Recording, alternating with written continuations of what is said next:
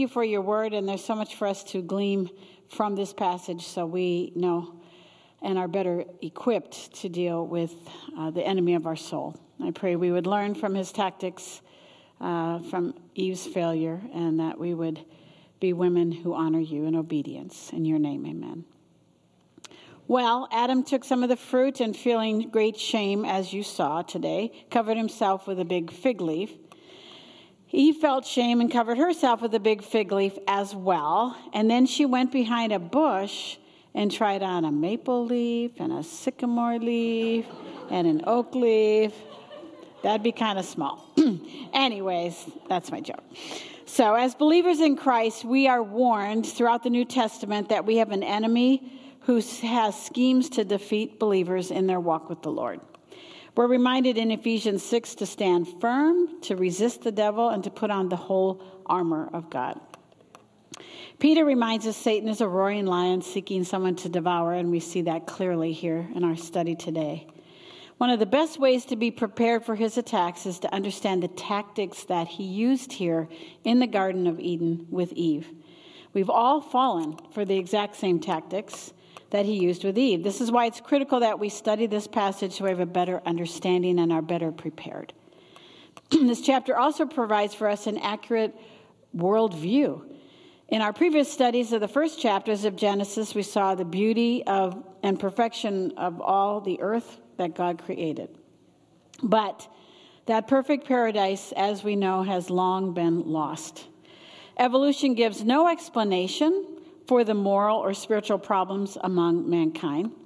There's no moral accountability with evolution because everybody came by chance. So why are people so bent to do evil? And how did humans ever get a conscience anyway?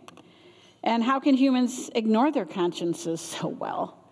And how did our world become so depraved and utterly hopeless? Well, our study for today brings us back to the very first ancestor who purposely chose to defy God. And every person born since then has inherited that same sin nature passed on to us from Adam. So the hearts of all people are born dominated by sin. It corrupts our will, our emotions, and certainly our intellect and thinking. It's almost unbearable to watch the news because in the news is the evil intents of people's hearts are put on display. So we need to remember that before Adam and Eve sinned, there was Lucifer, a perfect angel created by God in a very high role and position. And at some point, Lucifer's heart was lifted up because of his beauty, and he determined that he will be like the Most High God. And he thought he was just like God, and he led in that rebellion against God. And we've talked about it in the past of how convincing and deceitful Satan is to convince a third of the countless numbers of angels to follow him. I mean, they were in the presence of God, and they followed Satan. So it may be, too, that Satan resented God creating people in his own image, and once he was cast to earth, he became an enemy of God who would always attempt to thwart every purpose of God. The once bright angel known as the day star became the accuser and the adversary of God. So now Satan plans to take down the people that God had just created in his own image. And we have the fall of man. And it begins with verse 1. Now the serpent was more crafty than any beast of the field which the Lord God had made, and he said to the woman, Indeed, has God said, you shall not eat from any tree of the garden? With this verse, everything in a perfect world is about to change. One of the animals God created initiates a conversation with Eve, and obviously she wasn't very surprised by it, so, I guess some of the animals talked, whatever. One of the animals that God created initiates this conversation, and this serpent certainly looked different than what we think of as a snake today. Remember, God saw all that he made, that it was good.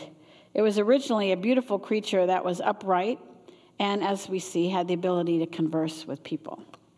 Satan chose this particular animal to indwell and to use to speak through to Eve. We read that he was more crafty than cunning than all the animals God had made. And as we know, Satan is a creature that God knew well. After all of his shrewdness and deception and great success in taking down a third of the angels that God had created, in his rebellion. And this evil and deceptive enemy of God has his sights set on destroying the morality of the first man and the first woman.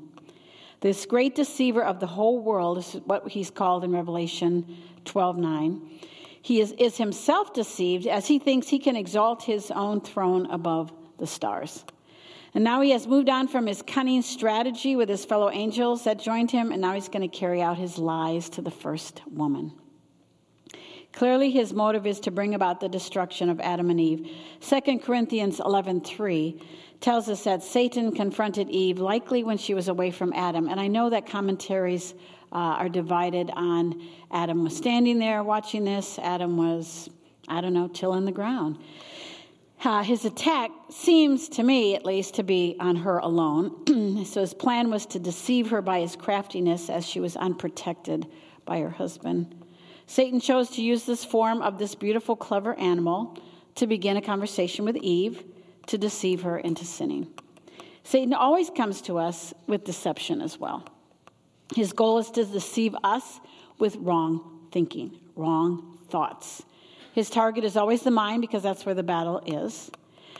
And correct thinking is what leads to correct living, while if Satan can confuse how we think and blind how we think, he has a foothold in our lives to bring us down. So Satan presented God as restrictive and really unloving. He implied that evil and untruthfulness were actually a part of the character of God. We don't read anything about Eve being surprised, as I said, that the creature was talking to her. And she had never known fear. She had never known danger. And she was not suspicious of this creature engaging her in the conversation. Satan immediately cast suspicion on the goodness of God. Indeed, has God said, "You shall not eat from the tree of the garden"? He's insinuating that he certainly cares about this serpent cares about Eve's well-being more than God does. And then Eve responds to the question by saying, well, from the fruit of the trees of the garden we may eat, but from the fruit of the tree which is in the middle of the garden, God has said, "You shall not eat from it or touch it, or you will die." So Satan asks if God really said they can't eat from that tree. His goal here is to get her to doubt God's word, God's goodness. He makes it sound like this really isn't very fair of God to keep this one particular tree away from them. Notice there's no mention made of the hundreds or thousands of other trees planted that were all available to Adam and Eve in the garden. Satan instead twists their freedom around to make it sound as if God's command is really a negative thing, only meant to keep something very good from both of them. So instead of thinking about all God had provided, Satan wants her to focus on the one thing God said they could not have. And this is the exact same strategy he uses with you and I today. If God really cared about you, if God is really good, then why has he allowed this horrific, trying circumstance in your life? Satan wants us to question God's kindness and his goodness. If he's so good, then why did you have such a difficult upbringing? Or why are you in such a loveless marriage? Or why does the Bible disapprove of something you really seek after to have joy and happiness? Let's learn from Eve's mistake here. She tells Satan what God said and is in a dialogue with him. And we're no match for Satan and his tactics. She didn't even have a sin nature at this point. And she's being taken in by his lies. How much more then are you and I unable to have a dialogue with the enemy of our soul? When Jesus was tempted by Satan, he only exchanged scripture with Satan. Eve should have focused on the good God that she walked with in the cool of the day and remembered his words to her. Instead, she entertained the doubts that Satan brought to her mind, and there is no end to false teachers out there under the guise of Christianity who preach error. They are Satan's mouthpieces, even if they don't have a clue that they are. Whatever sin you may be tempted to be involved in, there is a false teacher. There is a book that's been written that's going to tell you that it's okay to do what it is you want to do. They twist the word of God just like Satan did in the garden here with Eve, causing people then to pursue their own desires and ignore what God has said. It can be in the claims that sin is no longer sin. Rather, it's just an illness, or it's just something you're born with, so you really can't help it. Or the thinking that I don't have to deal any longer with this hurtful person in my life who's wounded me deeply because I have boundaries set around me to protect me so I remain stable and healthy. And so I don't have to resolve. I don't have to really forgive. I just need to protect myself. Or God is okay if I get out of this marriage because his greatest desire for me is that I am happy. You have a problem with materialism, who doesn't? And the temptation for more and to indulge. Well, you can put on your TV and you will hear endless preachers validate why you should be self-indulgent. Validate while you're a child of the King, you deserve the very best. And on and on and on goes the lies and the deceptions of the enemy of our soul. Eve should have focused on the truth that she did know about God. But instead, she tells the serpent God's one rule. And then she actually adds more to what God even said in the first place. She states that they were free to eat of the trees of the garden as if that were a small selection. And then she repeats the restriction by God and doesn't mention how wise or how good he is and how kind he's been to them. She actually adds words and claims God said, oh yeah, and he said we can't touch it either, which he never said. She's now thinking as if this restriction is really something harsh. And she's making it even more restrictive. She does not defend God and his wisdom and his goodness. She completely ignores the fact that God had been so kind to her and Adam. She doesn't correct the serpent who is accusing God of holding out on her. So now she's starting to believe what Satan is saying.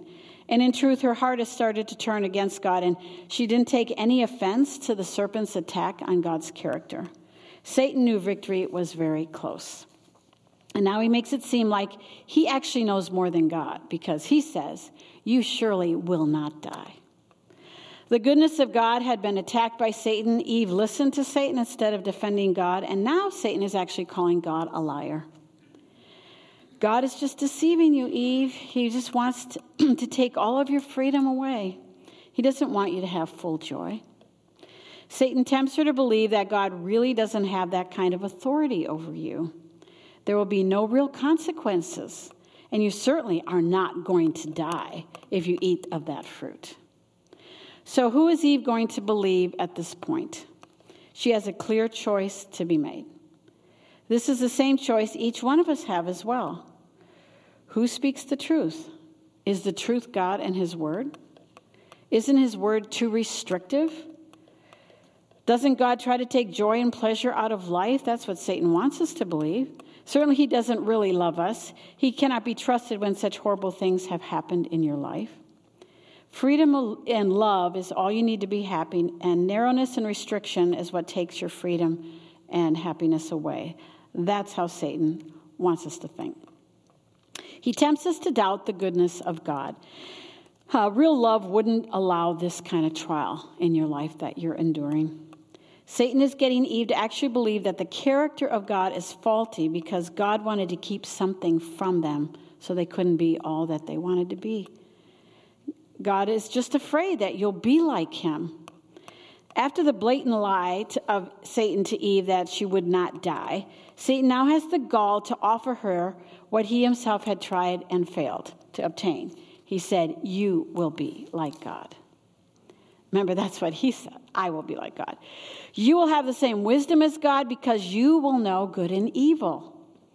He tries to convince Eve that actually God would be jealous of their knowledge or would be threatened by them knowing all of this knowledge of good and evil. Perhaps Eve thought that this would be a really good thing, even an honorable thing. Every false teaching and cult, every error under the umbrella of Christianity comes to believe some form of this lie that you'll be like God. Of course, God wants us as his followers to be like him in character and in godliness. But Satan tempted Eve to assume his power and his right to be worshipped in him alone. Satan presented to Eve the fact that she would be like God. She will have knowledge that right now only God can have.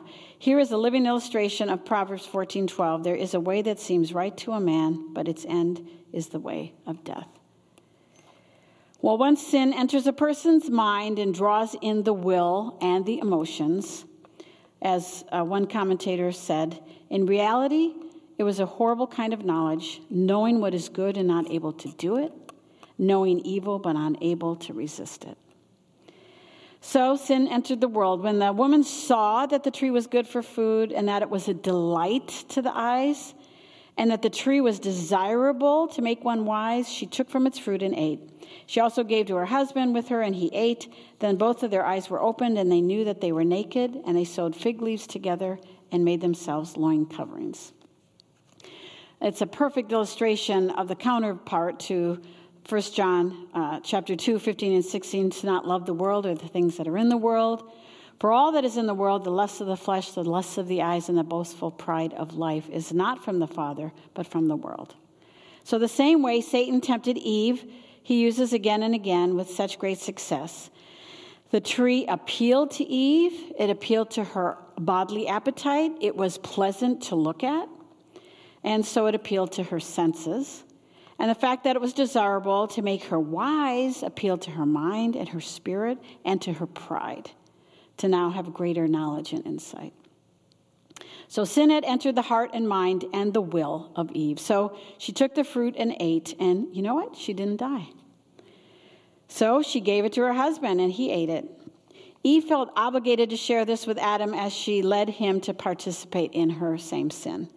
She took the fruit and wanted her husband to join her. She likely used the same arguments that Satan had used on her. She probably saw how good it tasted, and she didn't recognize any ill effects. We know from 1 Timothy 2:14, Adam was not deceived. So he ate this knowing full well his defiance. He doesn't seem to need much coaxing from his wife.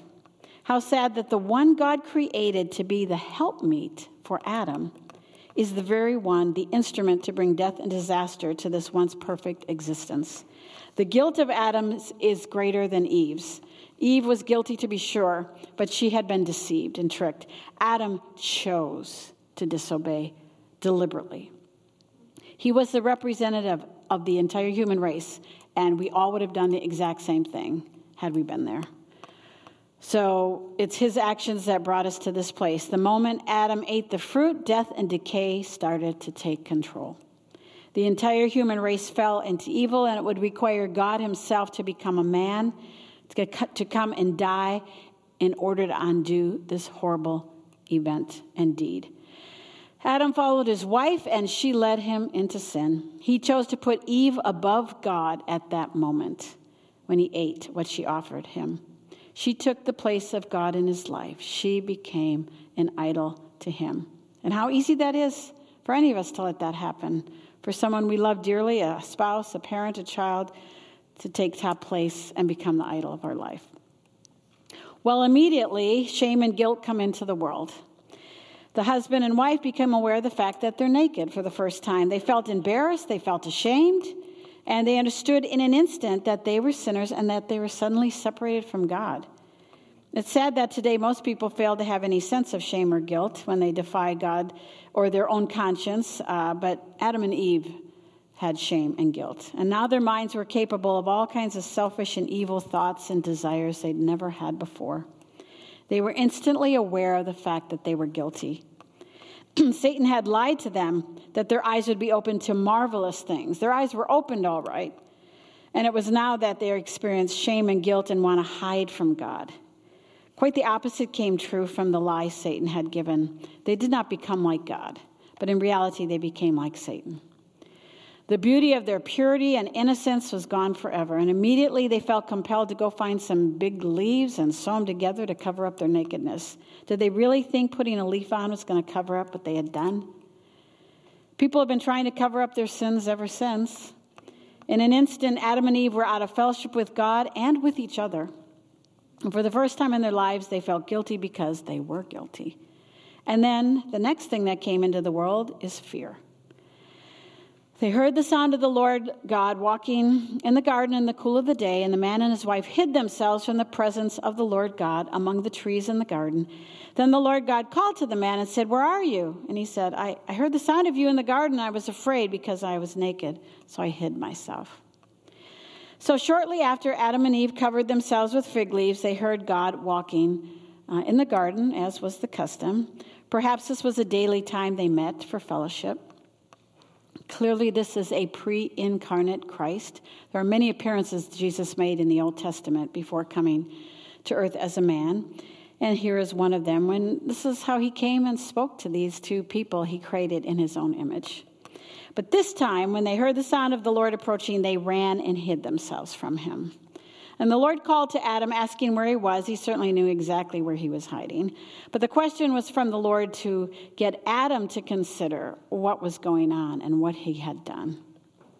Instead of God coming in as a person with fire and judgment right at that moment and striking them both dead, it is God coming with grace and with kindness and appealing to them and wanting to seek them. It has always been that way. It is always God seeking after sinners. Adam answers God by saying that he was afraid because he heard the voice and he knew he was naked, so that's why he hid. And Adam was no longer looking forward to their time together. That fellowship is broken. And now he's hiding. Isn't it sad that people do the exact same thing today? They run from God. They fear him as a judge, so they simply ignore him, don't think about him, or steer clear from truth that's presented about him. Most people have always run from God instead of running to him. How many people feel so very uncomfortable, and I've seen this time and time and time again, at let's say a funeral, where they're hearing the word of God being presented, and they can't wait to get out of there. I've seen it on their faces. They refuse to think about their own deaths and the truth that is being spoken to them because they don't want to repent of their sins. Adam and Eve became aware of their guilt, and it caused them to have fear. And what did they do with their fear? Well, God said, "Who told you you were naked? Have you eaten from the tree which I commanded you not to eat?" And the man said, "The woman whom you gave to me to be with me, she gave me from the tree, and I ate." And then the Lord God said to the woman, "What is this you have done?" And she said, "Well, the serpent deceived me, and I ate." So once Adam spoke of his own nakedness, and he was exposed then as a fallen sinner, and God asked him the question about who told you you were naked in order to prompt Adam to see what he had done and how he had sinned. One has to acknowledge the fact that they're a sinner. You have to admit that you're a rebel. You do life your own way. You live how you want to live. You cannot come to Jesus and have a relationship with him until you repent of your sin. Adam, instead of falling on his knees over his guilt and sin, he actually blames God for giving him Eve. And then he blames Eve as well. And this is the beginning of the very first and forever well-known comment, "This is not my fault." I mean, we don't have to teach our kids to say, "It's not my fault." We just do this intuitively. Mankind has been saying this since the fall, and every excuse in the book is given to justify one's actions. We can blame our parents, we can blame a spouse, we can blame a children, we can blame a boss, we can blame teachers, we can blame bad luck, whatever it is, it's not our fault. Adam blames God, indicating he would never have done this had it not been for the mistake God obviously made by giving him Eve to be his wife. And then Eve turns around and does the same thing, doesn't take responsibility for her sinful actions, but blames the serpent. So we're all guilty of this same sinful response as we make excuses for our own sins. We blame others. I get this angry. I get this impatient. I get this, whatever it is, because of them. It's the person. That's why I'm like this. And we shift the blame. We're not accountable. We try to evade rather being accountable and responsible for our own actions. Jesus said, what's in your heart, that's what comes out, because that's what's inside of you. Romans 3:19 tells us one day all the mouths were going to shut their mouths. All will be silenced. Every mouth will be closed, that all the world may become accountable to God. One day, everyone will stand before God, and nobody's going to be able to say, well, it's not fair, and I didn't know, and it's so-and-so's fault. That's why I never trusted you. And this is why we have the gospel message. We are all in this fallen condition as sinners, and we all make excuses for our sins, and we all try to avoid being accountable for our sins. But Jesus came, God in flesh, to be the perfect holy sacrifice and pay the debt for our sins. Only he makes it a way to be right with the holy God. And our faith must be in Jesus Christ alone to be forgiven by God and adopted into his family. Well, that brings us to the curses of God. The first one is the serpent. Because you have done this, cursed are you more than all the cattle, more than every beast of the field. On your belly you will go, and dust you will eat all the days of your life. And I'll put enmity between you and the woman, between your seed and her seed. He shall bruise you on the head, and you shall bruise him on the heel. So the serpent becomes the enemy of man. He is cursed above all the other animals and humiliated by God. He's to crawl on his belly and eat dust. There's a constant enmity against mankind. He will injure the seed of the woman, but will receive a mortal injury from the woman's seed. So the serpent is cursed more than all the cattle and the beasts of the field. And now we see that the effect of the fall impacts the entire animal kingdom as well. All the earth is groaning, according to Romans 8:20. They had once lived in perfect harmony and peace with each other, but under the curse, everything changed. The serpent will suffer the most because he allowed Satan to use his body to deceive Eve. The serpent exalted himself above man, so his punishment is humiliation all of his days. So now the serpent is a lowly reptile that slithers on the ground and eats dust, which speaks of humiliation, and most of us scream when we see one. So this animal that once exalted itself is now in a state of perpetual humiliation. And every time we see a snake, which we should be reminded of the seriousness of sin. So the serpent had been used as a tool by Satan. And now we see the second part of the curse, that Satan is sentenced to defeat by the seed of the woman. Apparently, Satan thought he had won the allegiance of Adam and Eve and all of their future children. They were his. He thought they would follow him. The seed of the devil and the seed of the woman refer to the followers of Satan and the godly seed that would come through Eve. Cain would end up being the first seed of Satan. We'll see that next week. And God's children are to live differently than the devil's children. They are to obey the word of God. They are to not practice sin. They are to love people. It becomes clear that Satan's offspring and God's children have this ongoing conflict. And that's why we have all of the horrors going on in the world today and persecution. But one specific seed of the woman is going to actually defeat the devil. And he shall bruise you on the head, and you shall bruise him on the heel. And here we have the first mention of the gospel of a Savior, of the Messiah to come. This is a prophecy about the Messiah, and at the cross, Jesus is the one who delivered the death blow to Satan when he crushed the serpent's head. In that process, Jesus had to die, but the death of Jesus was a bruise on the heel, as it were, in the sense that it wasn't final or fatal. Why? Because Jesus rose from the dead. Yes, Satan got Adam and Eve to sin, but he failed to grasp that Jesus would die and take the place of sinners as he experienced God's full wrath on behalf of sinners. Divine forgiveness because of the cross renders Satan and his plan for all to go to hell as powerless. And that is why we no longer need to fear death. The woman's curse, we're all very familiar with that.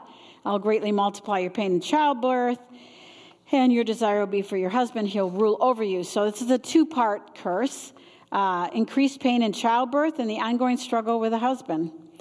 Before the fall, Adam and Eve were commanded to be fruitful and multiply, and had they not sinned, that would have just been a breeze. But once sin came into the world, giving birth is going to be a painful ordeal for all women, along with everything connected to reproduction, starting at age 9, 10, 11, 12, all the way to menopause and everything in between. Everyone born would be a reminder of the entrance of sin into the world. There really are just no words for how excruciatingly painful giving birth can be.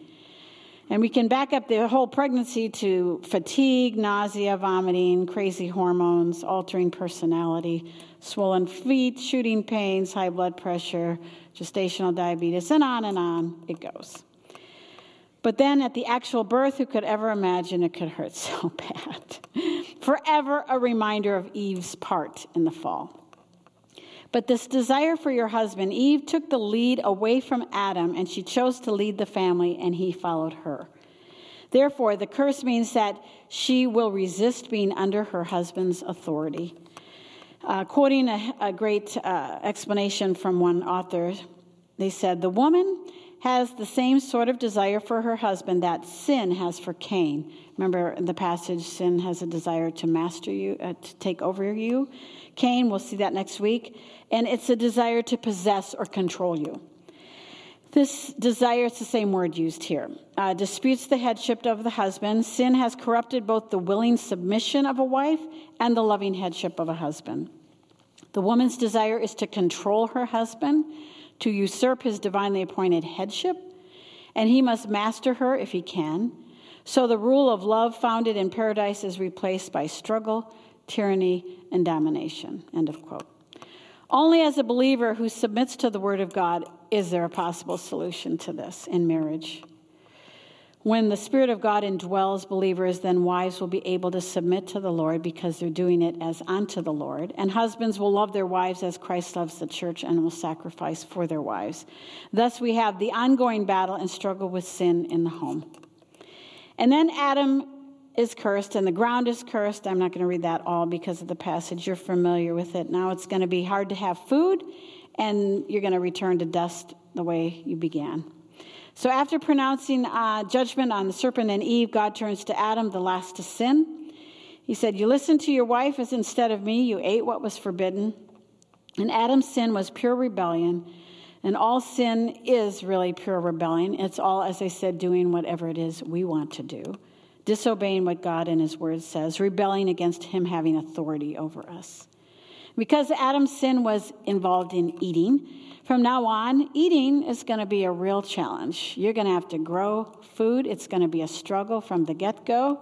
The ground's going to be full of thorns and weeds, and it's going to be with great difficulty that you're going to be able to produce crops to sustain your life to eat. You're going to work from sunup to sundown, exhausted, and then you're going to die, and you're going to return to dust. Clearly, sin makes life hard. Life is filled with sorrow and pain and trouble. Like Job said, for man is born for trouble as sparks fly upwards. And our culture, we live in a culture that its whole aim and goal is to avoid pain, avoid difficulty. People think that life should go smooth and all should be well. People get angry, they get frustrated, and often at God when there are challenges and when suffering comes into their world and shakes them. As believers, we know that trials are to be greeted as our friends because they build character into our lives, and they always have a purpose. I recently read a message that was by Elizabeth Elliot that someone put into a book form recently, and it's called "Suffering is Never for Nothing." And, of course, Elizabeth Elliot suffered many different ways, husband speared to death and living with the Indians then who killed him, and on goes her life. But she brings out a lot of great truths. But we know as believers in Christ, whatever the trial he allows into our life, it has a purpose. It causes us to depend on him. It drives us to him. I mean, the growth that we have in our life is always in the hardest of times. Well, decay and death are everywhere now because of sin.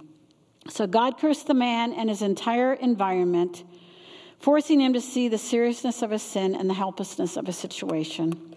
Clearly, Satan's promises had all been lies.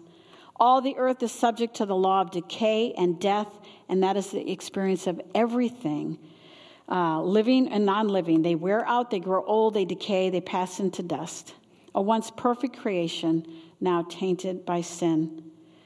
But there is still hope for full liberation one day for both Adam and the environment. Romans 8:19-22 gives us the future hope that creation will experience. Condemnation by God came to all when Adam sinned, but redemption is for all who believe in Jesus, the God-man, the second Adam. All creation groans, but there is hope as we wait the final redemption. And if you get a chance just to read 1 Corinthians 15:35-58, that is all about our hope and the sting of death being gone. So, ladies, we do have hope. The doom and gloom of the fall has been altered by the one who bruised and crushed Satan that day. Paul, as I said in 1 Corinthians 15, reminds us that this perishable will one day put on imperishable. because death has lost its sting. And he gives us the victory through Jesus Christ. So the most important issue is, do you have a relationship with this Jesus Christ? Have you submitted your will to him? Do you obey his word? Is he the reason that you do life? Do you talk to him? Do you know him intimately? You can only know him intimately through knowing his word. How blessed we are to be set free from the curse of sin and the penalty, because the second Adam came to set us free from the tyranny of sin and death. Let's pray. Father, thank you for this passage that you've included in your word. Lord, it just really gives us understanding to understand how we got here and why our world is like it is. Father, I thank you that you didn't strike them dead that instant when they blew it and sinned. I thank you that you are a God who pursues sinners like us. And Lord, if there's someone here who hasn't surrendered her life to you, I pray today will be that day that they turn from the sins they're aware of and put their confidence and trust in you alone to be forgiven. And then we have hope. Then we have hope. This is not all there is. We have a bright future. And I just thank you for the truth of your word. I thank you that way back here in Genesis 3 is the hope of the gospel message introduced to us. I just thank you for how powerful your word is, Lord. I pray that we would not fall prey to Satan's trickery and lies in our own lives. Lord, when we have those thoughts that think terrible things about you or other people, Lord, help us to recognize the enemy of our soul and the tactics that he uses to get us to think wrong so that we will behave wrong and dishonor you. In Jesus' name, amen.